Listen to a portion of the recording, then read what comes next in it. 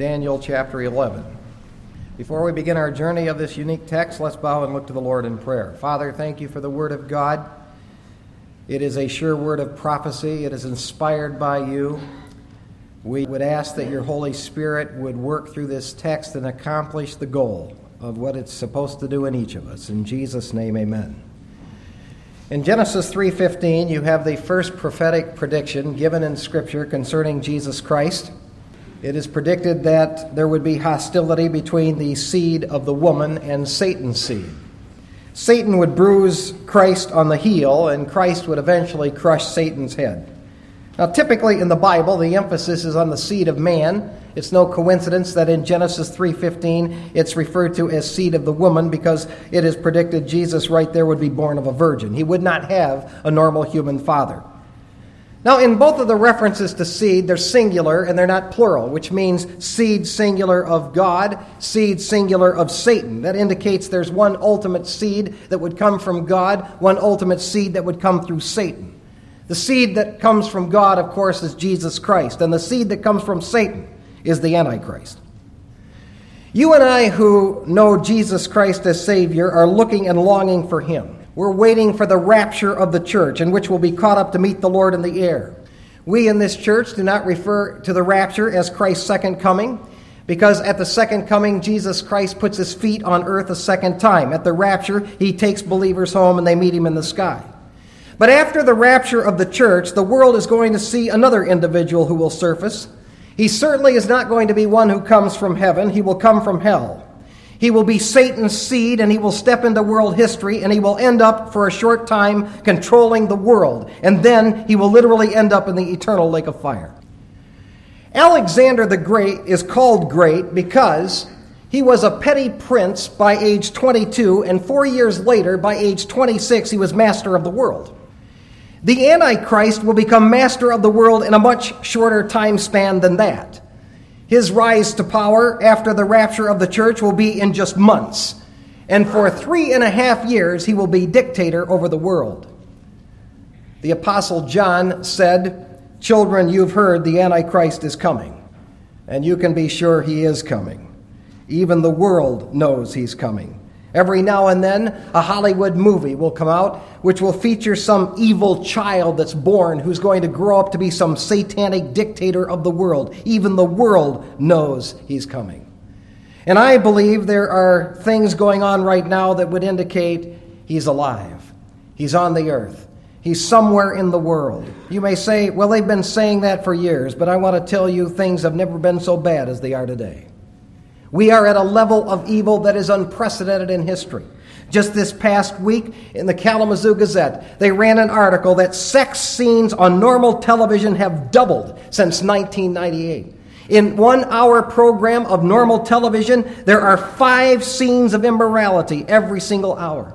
We live in a world where there are Amber Alerts because there are child stealers and child molesters and murderers, and homosexuality is on the rise. All of it tells us the end is drawing nigh.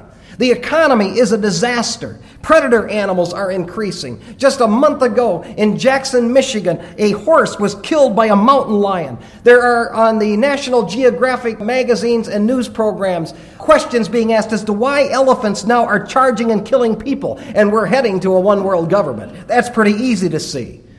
The Cambridge University historian Arnold Toynbee said only a world government can save mankind from the annihilation of nuclear weapons. And atheism is on the rise. Do you know it was reported this past week that one of the major retail companies are demanding that their people this year will not say Merry Christmas because it brings Christ into Christmas. What they're telling their people they must say is Happy Holidays. Ladies and gentlemen, this has never been seen before in history. This tells us that we are drawing near the end. Now, in the Old Testament, there are 7 main passages that deal with the Antichrist. 4 of these passages are in the book of Daniel. And we're going to look at one of the most powerful one today. There's no question he will be an impressive man. He's going to be a satanic masterpiece who will do many amazing things. He'll have amazing characteristics. He'll be intelligent. He'll have a tremendous speaking ability. He will be a crafty politician who's able to step into history and unite Europe. In fact, he'll unite the whole world. He He will have a strong physical appearance. He will be a military genius. He will appear to have a real caring interest in Israel when he rises to the scene. He'll be a very immoral man. Behind the scenes in his heart, he'll be a God-hater and God-mocker, although he will initially give the impression that he believes in God. And he will do the miraculous. And he'll do that miraculous powered by Satan. He's called the prince who is to come in Daniel. He's called the man of lawlessness and son of darkness in 2 Thessalonians. He's called the beast who comes out of the sea in Revelation. And he's called the Antichrist in John. We come in Daniel to one of the most amazing prophecies in all of Scripture. It's the most graphic in the Old Testament description concerning the person and work of Antichrist. God lets us see in these verses and track his movements. We see his evil, and we even see what's going to happen. Now, up to this point in our study of what's been going on in movements of prophecy, the prophecies that we've seen in Daniel have been very specifically fulfilled by the Babylonian power, by the Persian power, by the Greece power, and even in part by Rome. But when we come to Daniel chapter 11, verses 36 to 45, we come to a section which has never been fulfilled. But you may be certain, just as those other prophecies were specifically fulfilled, so there will be specific fulfillment of these prophecies when God orders and permits these events to occur. It will be these final events that will lead to the second coming of Jesus Christ.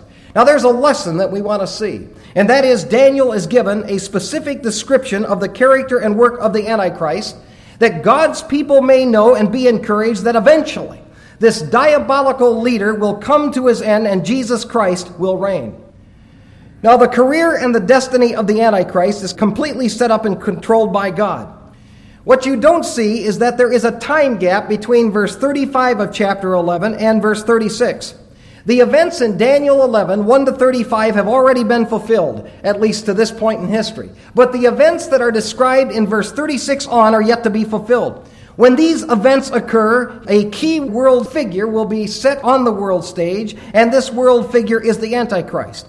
He will unite European powers to the point that he controls the world.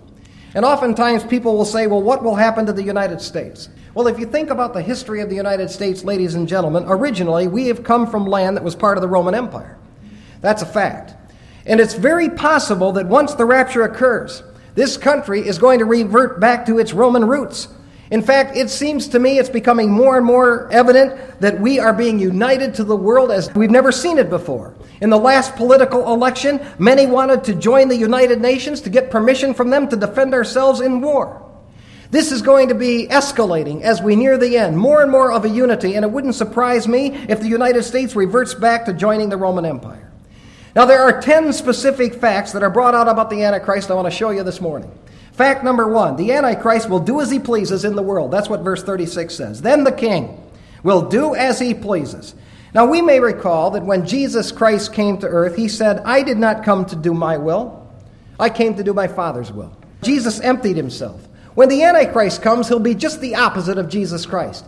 He'll not be coming to do God's will. He's coming to do Satan's will. He's not coming to empty himself. He's coming to exalt himself. The text here says in verse 36, he will do as he pleases concerning himself. No restraints will he place on himself. He'll be a total dictator. He will do as he pleases concerning God. He'll be a blasphemer of the true God. And he will do as he pleases concerning prosperity. He will flourish in every way. He'll have great wealth. He'll appear to be a success story to the world. Now, ladies and gentlemen, don't be duped into believing that just because a person is successful, that automatically means he's blessed of God. The fact of the matter is, in the 7 churches in the book of Revelation, the most wealthy church, the one that from all physical appearances had the blessings of God, was the church of Laodicea. And it was to that church that Jesus Christ said, I'll spit you out of my mouth. The Antichrist reign will last 7 years, and then he's going to be destroyed. And one might ask, why would God even allow this diabolical agent of hell to exist? Well, the reason why God's going to let the Antichrist come into power is because he's going to help fulfill God's timing of indignation. God's nation Israel rebelled against God. He's going to allow a certain level of punishment to come to that nation. He's decreed that a certain amount of horrific things are going to happen to his people as judgment in anger for her sins and anger for her unbelief. And he will not pull the plug on the Antichrist or pull the plug on Satan until his indignation is finished. And then he will bring Israel to her land and she will live at peace. Now, the second fact about the Antichrist is the Antichrist will show no regard to anyone but himself. Verse 37. Now, there are three areas spelled out in verse 37 that indicate this Antichrist is going to be one diabolical agent. First of all, he has no respect for religious heritage. The text says he'll show no regard for the gods of his fathers. Now, some have suggested when he uses that phrase, gods of his fathers, that it's a reference to the fact that the Antichrist is Jewish. However, the phraseology here in Hebrew is not the typical phraseology referring to the Jewish God, Jehovah God of fathers. That's frequently used when referring to the God of Israel. The phrase God of fathers refers to various gods that people believed in when the Antichrist surfaced. It seems to me what we're learning from verse 37 is that this Antichrist will have been raised in some religious home, and this religious home probably taught him you respect all religions. But no religious upbringing will influence him. In other words, the Antichrist will dismiss all religion except that of himself. And that's exactly what the Apostle Paul predicted would be the operation mindset of the Antichrist. He says in 2 Thessalonians 2:4 that the Antichrist would oppose every so-called God or object of worship. Now, the world is ripe for this one because the world presently promotes you respect all religions. When we lived out west in the Wasatch Valley north of Salt Lake City, there were some Christians who they didn't want to say anything negative against Mormonism. Even though Mormonism denied the Lord Jesus Christ, made mockery of who he was, and really was a religion that was thrusting people into hell. There were people who said, we don't want to say a negative thing against them, we want to respect them. The Antichrist is going to come out of that kind of mindset. A home that teaches him you respect all religions. Regardless if that religion sends people to hell, you respect it. But he won't respect any religion. He'll disregard it all. He'll be an atheist who only believes in himself and worships himself. The second area in which the Antichrist will show no respect for any but himself is that he will have no respect or desire of women. It is brought out in verse 37, or for the desire of women. Now, there are three possibilities as to what that could mean. It may mean he'll have no regard for Jewish women, even if they're going to have a baby, because Jesus predicted in Matthew chapter 24 and verse 19 that he will kill Jewish women. In fact, he warns in that text, when you see the abomination of desolation spoken of by Daniel the prophet, that is, when the Antichrist sets up in the temple of Jerusalem and demands that he be worshipped, you get out of that town as quick as you can, and woe to those who are pregnant. Now, if that's true, the Lacey-Peterson law will mean nothing to the Antichrist. It doesn't matter whether he'll kill a woman or kill a woman with child. He'll have no respect at all for women. It also may mean that he will not listen to or be drawn to any woman. It's interesting that in 1942, I ran across a famous radio preacher who identified the Antichrist as being Adolf Hitler. And one of the arguments that he used for the Antichrist being Adolf Hitler was the fact that Hitler did not have the normal attraction to a member of the opposite sex that most men have. It also is possible that this means he will have homosexual tendencies and actually be a homosexual. As we near the end of the church age, we do know, according to 1 Timothy chapter 4, there is going to be a demonic attack against a marriage between a man and a woman. More and more, there is going to be an emphasis on same-sex marriages, but not marriages between men and women, and this Antichrist will not be drawn to any woman. The third possible interpretation is it may mean the desire of Jewish women for the coming Messiah he will completely disregard. Jewish women have longed for the day when the Messiah will come and reign in the land. He will certainly oppose any messianic hope. In other words, this diabolical agent will show no respect for the desire of women. The third area in which he exalts himself is that he will magnify himself. Verse 37, he will magnify himself above them all. This man will deify himself as God. He will set himself up in the temple and demand that he be worshipped as God. He'll demand that people take his mark. He'll demand that people be united to him. They will not be able to buy or sell. He's going to display himself as God. He will show no regard for anyone except himself. Now, the third fact is the Antichrist will honor and worship war and all that gets him. Notice verse 38. But instead, he will honor a God of fortresses. Dr. Renald Showers of Friends of Israel Ministry said, whatever a man devotes himself to, including all of his abilities, all of his efforts, all of his time and resources, that's his God. For the Antichrist, his God's going to be war. In fact, he'll use his own wealth to promote war. Now, the writer of Hebrews said to believers that we are to pursue peace with all men. When the Antichrist surfaces, he'll be just the opposite. He'll be pursuing war with all men. He'll launch attacks on other nations, and frankly, he's going to conquer them for a while. This is a man who will be given over to killing and conquering.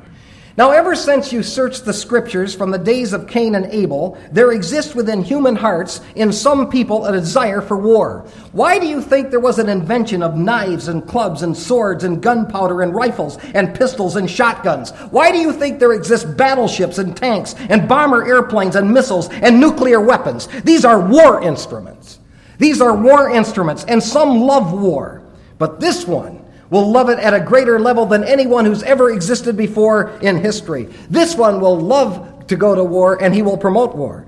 He not only loves the military, but he will love what the military can do for him. He will have the military under his control for a while, and he'll be directing them to gaining more power and possessions and prosperity. And of course, he's going to take this military to conquer the world. He'll be an impressive military commander. He will promote and praise military accomplishments. And keep in mind, behind all of this is the work of Satan. And we quickly see then, ladies and gentlemen, who it is that loves war, one that's satanic. There are warmongers. There are people who do not want peace. You see, God's Spirit is always promoting peace and harmony. Those who always want to be at war are of the devil. The fourth fact about the Antichrist is he will go to war with the strongest of military powers. Verse 39 says that he'll take action against the strongest of fortresses. Now, I would assume that would include the United States. If we are already aligned with him, let's face it, we have the greatest military force in the world right now. If this Antichrist rises as a European leader, you better believe we are the strongest power he would shoot at. The text says he's going to give great honor to those who follow him. He'll divide them up and put them in charge of places. In fact, notice carefully what is said in verse 39. The help of a foreign god, he will give great honor to those who acknowledge him and will cause them to rule over many and will parcel out land for a price. He's going to redivide the world. He's going to actually redivide the world and parcel it out for a price, those that unite with him. I don't think it's a coincidence that just recently right here in the Kalamazoo area, it was revealed that government can take your land. That's not just a coincidence that's going on here, that if they think that they can do something with it for better expansion purposes, they can just take it away from you. It'll be interesting to see what would go down in the tribulation when you think ever since the Louisiana Purchase, we have owned the land that's been west of the Missouri. It's interesting that we had to take that land from the Spanish, the French, the British. I wonder what's going to happen to that, to those Rocky Mountain regions, when all of a sudden the Antichrist controls the world. But the third fact that's brought out is that he's empowered by a foreign god, and that god is none other than Satan. The text says in verse 39 that he is gaining the help of a foreign god. This is a satanic man. He has a self-willed, power-crazed, war-promoting drive. He's an immoral monster who's Satan's masterpiece. He's out for war, but his real concern is for himself. The fifth fact is the Antichrist will be attacked from the king of the south and king of the north. Notice verse 40. And in the end time, the king of the south will collide with him, and the king of the north will storm against him with chariots and horsemen and with many ships, and he will enter countries, overflow them, and pass through them. Now verse 40 begins a section that we would say we're moving toward the end. Now the coordinates that are given in this verse, north and south, are given in regard to the promised land of Israel. And in the context of what we saw when we came through the previous verses of Daniel 11, the south would be Egypt and the north would be Syria. That would be the most logical contextual interpretation. Now, some believe the north that's being referred to is Russia. I don't think so. I think we're still in the context of what Daniel was writing in the previous verses. So the north is Syria and the south is Egypt. And although some believe it's Russia, I think Russia comes from the far north and plays a different role here. Now, as near as I can determine, at the beginning of the tribulation period, the Antichrist is going to enter into a peace agreement with the nation Israel. He's going to establish a covenantal peace treaty with Israel. Daniel 9:27 taught us that. When he enters into that peace treaty with Israel, he's going to grant her her land. He's going to promise to protect her in her land. He's going to rebuild the temple, and he's going to reestablish Jewish worship. Now, all of this happens at the end time. So we're moving toward this end time, the time of Jacob's trouble. In fact, that's a reference to the time of Jacob's trouble that leads to the end. There's apparently going to be some attack from the south and attack from the north that's going to come upon Israel after the Antichrist has entered into this peace treaty with her. Syria and Egypt are going to attack Israel, one from the north, one from the south. When the Antichrist, who's somewhere headquartered in Europe, learns that Israel is under attack, he's going to leave his European headquarters, and he's going to pass through many countries on his way to the beautiful land. And we know, according to Revelation chapter 17, that he is in control of 10 kings who've given their power to him. We also know that those 10 kings are going to go on an all-out assault against the Arabs and Islamic religion because they're going to wipe them out. In fact, ladies and gentlemen, I personally believe this is what terrorism is doing in the prophetic program of God right now. It's building a momentum against Muslims and Islamic Arabs that in the tribulation period the Antichrist is going to use to sweep down and wipe out many of those countries. And it will be the military threat from Egypt and Syria that's boxing Israel in that will cause the Antichrist to go to Jerusalem. And eventually it will be that which becomes a prelude which culminates in the second coming of Jesus Christ. Now, do you think there's a possibility of a war between Israel and Syria?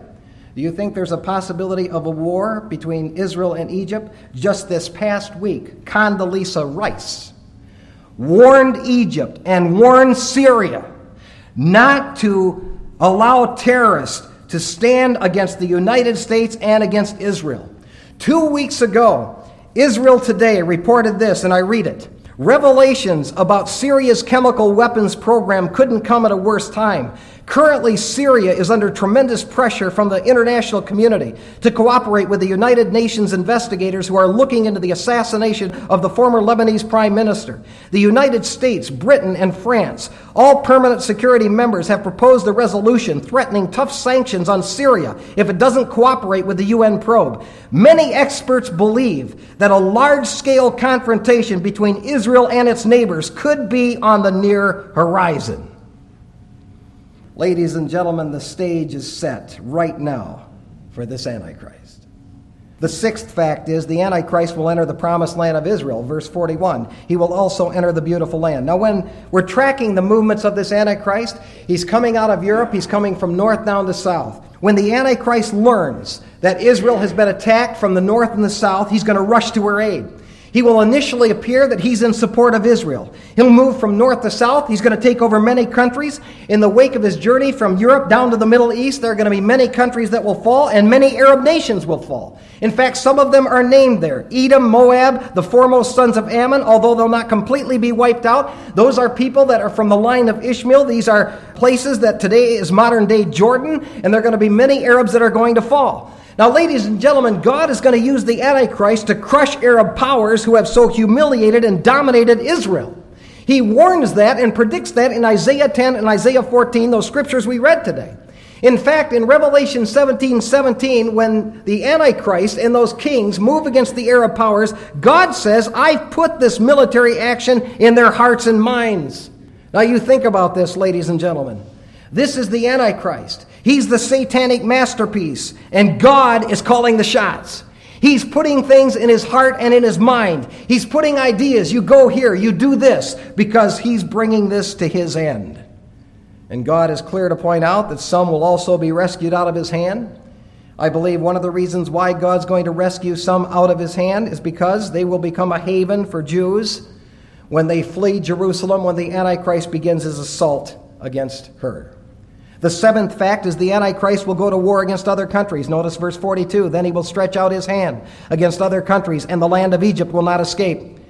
When he first comes down through Israel, he's not focused on hurting Israel. He's going to move right through her. He's going to go down to Egypt and then into North Africa. He apparently moves from Syria to Egypt. He doesn't conquer powers to the east of the Jordan. He just goes right on through Israel, appearing to be her friend. He goes down into Egypt, on into northern Africa. He's going to conquer that part of the world. We read in Isaiah, he's not going to kill them all, because we see that there will come a day when some of the Egyptians, some of the Assyrians will be worshiping with Israel in the millennium. The eighth fact is the Antichrist will gain control over treasures of many Arab nations. Notice verse 43, but he will gain control over the hidden treasures of gold and silver, over all precious things of Egypt, and Libyans and Ethiopians will follow at his heels. Now he's going to strike Egypt, Libya, and Ethiopia. He's going to conquer a lot of this part of the world. That's clearly predicted. He's not going to completely destroy Libya and Ethiopia, and in fact, it's possible they're going to end up chasing him. That phrase, follow at his heels, may mean that they're going to submit to the Antichrist, or it also may mean they're going to chase the Antichrist. What ultimately enables them to chase the Antichrist is that he turns around. In fact, it's this next point that causes him to turn around. What I want you to see before we look at this next point, though, is that God is the one who's controlling all of this. He's causing them to move here and there because he's fulfilling his specific plan of prophecy. The ninth fact is the Antichrist will learn of rumors of major powers moving against him. Notice verse 44, but rumors from the east and from the north will disturb him, and he will go forth with great wrath to destroy and annihilate many. Now the Antichrist, as he's down there conquering Egypt and North Africa, is going to hear about some very disturbing news. There are powers coming from the east, probably a massive 200 million man army coming from the direction of China. He's also going to hear about a power that's coming up out of the north, probably rumors about Russia. They're coming after him. And do you think it's a coincidence that just recently Russia and China participated in combined military maneuvers? Do you think that's just happenstance that they got together for combined military maneuvers? They're setting the stage for this very event you're reading in Daniel. When he hears that these powers are coming against him, this will cause him to turn around. And he's going to start pouring out his wrath on any power. And it's interesting, as we read this morning, God himself is going to stop Russia before she gets into Israel. Russia is going to move down to Israel, but before she gets to Jerusalem, God himself is going to strike her down in the mountains. But the world powers heading to Jerusalem are all coming. You've got them coming from the north. You have them coming from the east. You have them chasing the Antichrist from the south. And ladies and gentlemen, with the world powers moving in and converging on Israel, you're setting the stage for the battle of Armageddon. You see, ladies and gentlemen, many wars in the Middle East are all being controlled by God. All these national powers are moving toward and converging on this little piece of property known as Israel. And they're going to be brought to one specific place, the Valley of Megiddo. And that, ladies and gentlemen, is where Armageddon battle is going to be fought. It's not some intergalactic fairy tale story for science fiction movies. It's a physical war that will literally be fought in the valley north of Jerusalem. This is the war that will end all wars. Now, the 10th fact is the Antichrist will pitch his tents in Israel's promised land and come to his end. Look at verse 45. He will pitch the tents of his royal pavilion between the seas and the beautiful holy mountain, yet he will come to his end, and no one will help him.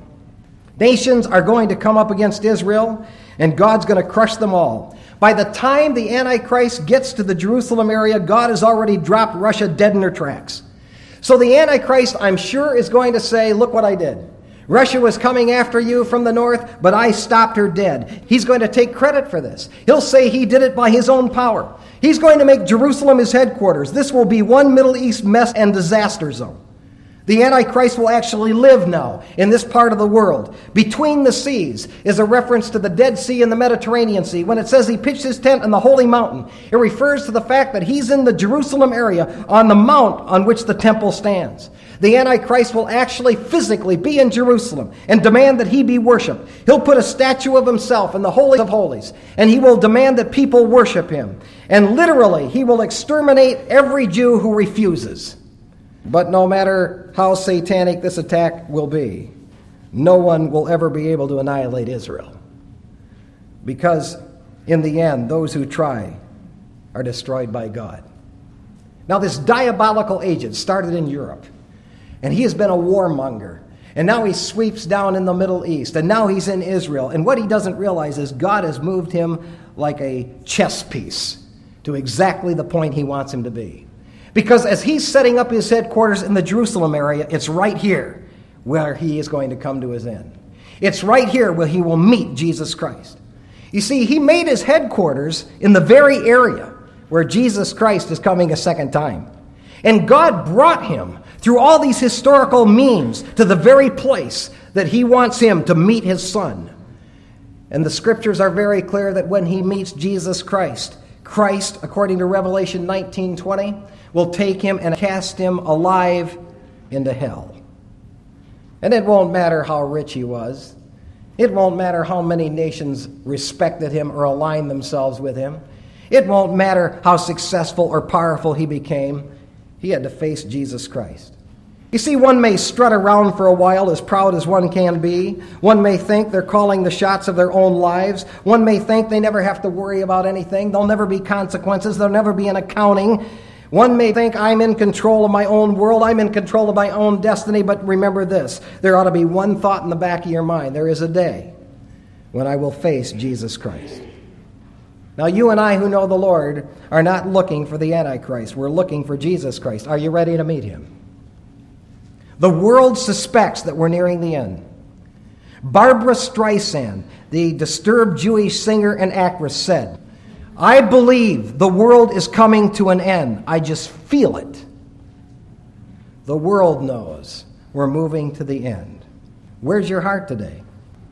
Look at this world. It's a mess. But this mess of a stage is the stage that sets the agenda of God. And when Jesus Christ raptures the church, you want to be one who's raptured. Believe on him, and you'll be saved. May we pray. Are you ready to meet the Lord? The time is drawing near. These are evil days. If you've never trusted Christ as Savior right now in this moment, you pray something like this. God, I'm a sinner. I know it. I thank you that Christ died for me, and right now I invite him into my life to be my Savior. If you're here and you know the Lord, listen, the day is coming when we're going to face the Lord. Start making right decisions in light of Scripture. Live your life for the glory of God in these final moments of the church age. Father, thank you so much for your precious word. It is so relevant to this very Sunday in which we live. I pray, God, that you will use your word to minister to our minds and hearts. I pray, Lord, that when the rapture occurs, you'll be pleased with us. You'll be able to say to me and to those that are affiliated here, well done, good and faithful servants. Keep us like Daniel, focused on understanding and learning the word as we wait for the blessed moment of the return of the Lord. For anything that you've accomplished here today, we thank you and praise you. It's your work. In Jesus' name, amen.